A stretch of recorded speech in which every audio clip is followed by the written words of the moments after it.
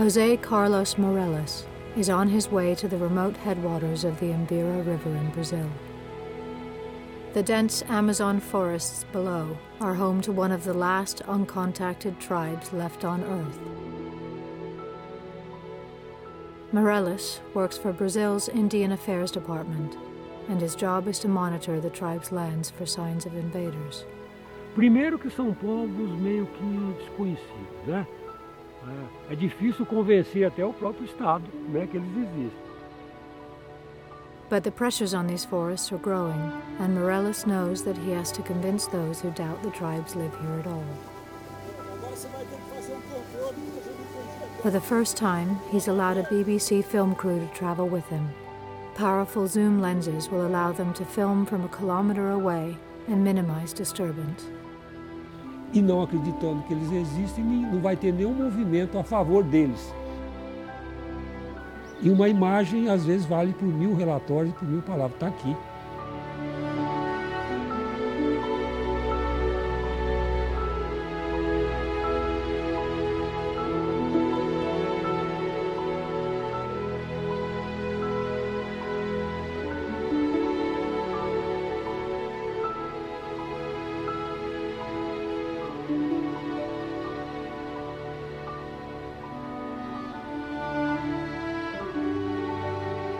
Their gardens are full of manioc, their main food.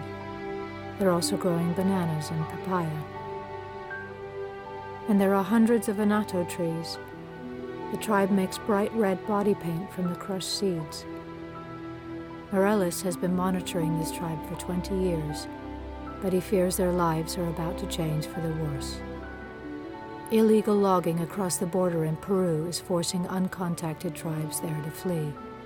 De repente começou a aparecer uns isolados lá que não eram de lá. É óbvio, qual é o único lugar para onde esses isolados podem correr? É para o lado de cá, não tem para onde mais correr. But instead of expelling the loggers, Peru's government has suggested that uncontacted tribes don't exist at all. É a única maneira da gente poder mostrar ao resto da humanidade que esses povos existem. É melhor isso do que ele entrar em contato com um bando de garimpeiro ou com um madeireiro, que vão matá-los na primeira vez que virem, não vão fotografar, vão atirar neles e matar. And it's not just violence that puts uncontacted people at risk. Viruses, like the common cold, can kill them, and even wipe the tribes out completely. A minha utopia seria que esses povos tivessem, primeiro, a opção de escolha, né? Nós vamos continuar, nós vamos entrar em contato.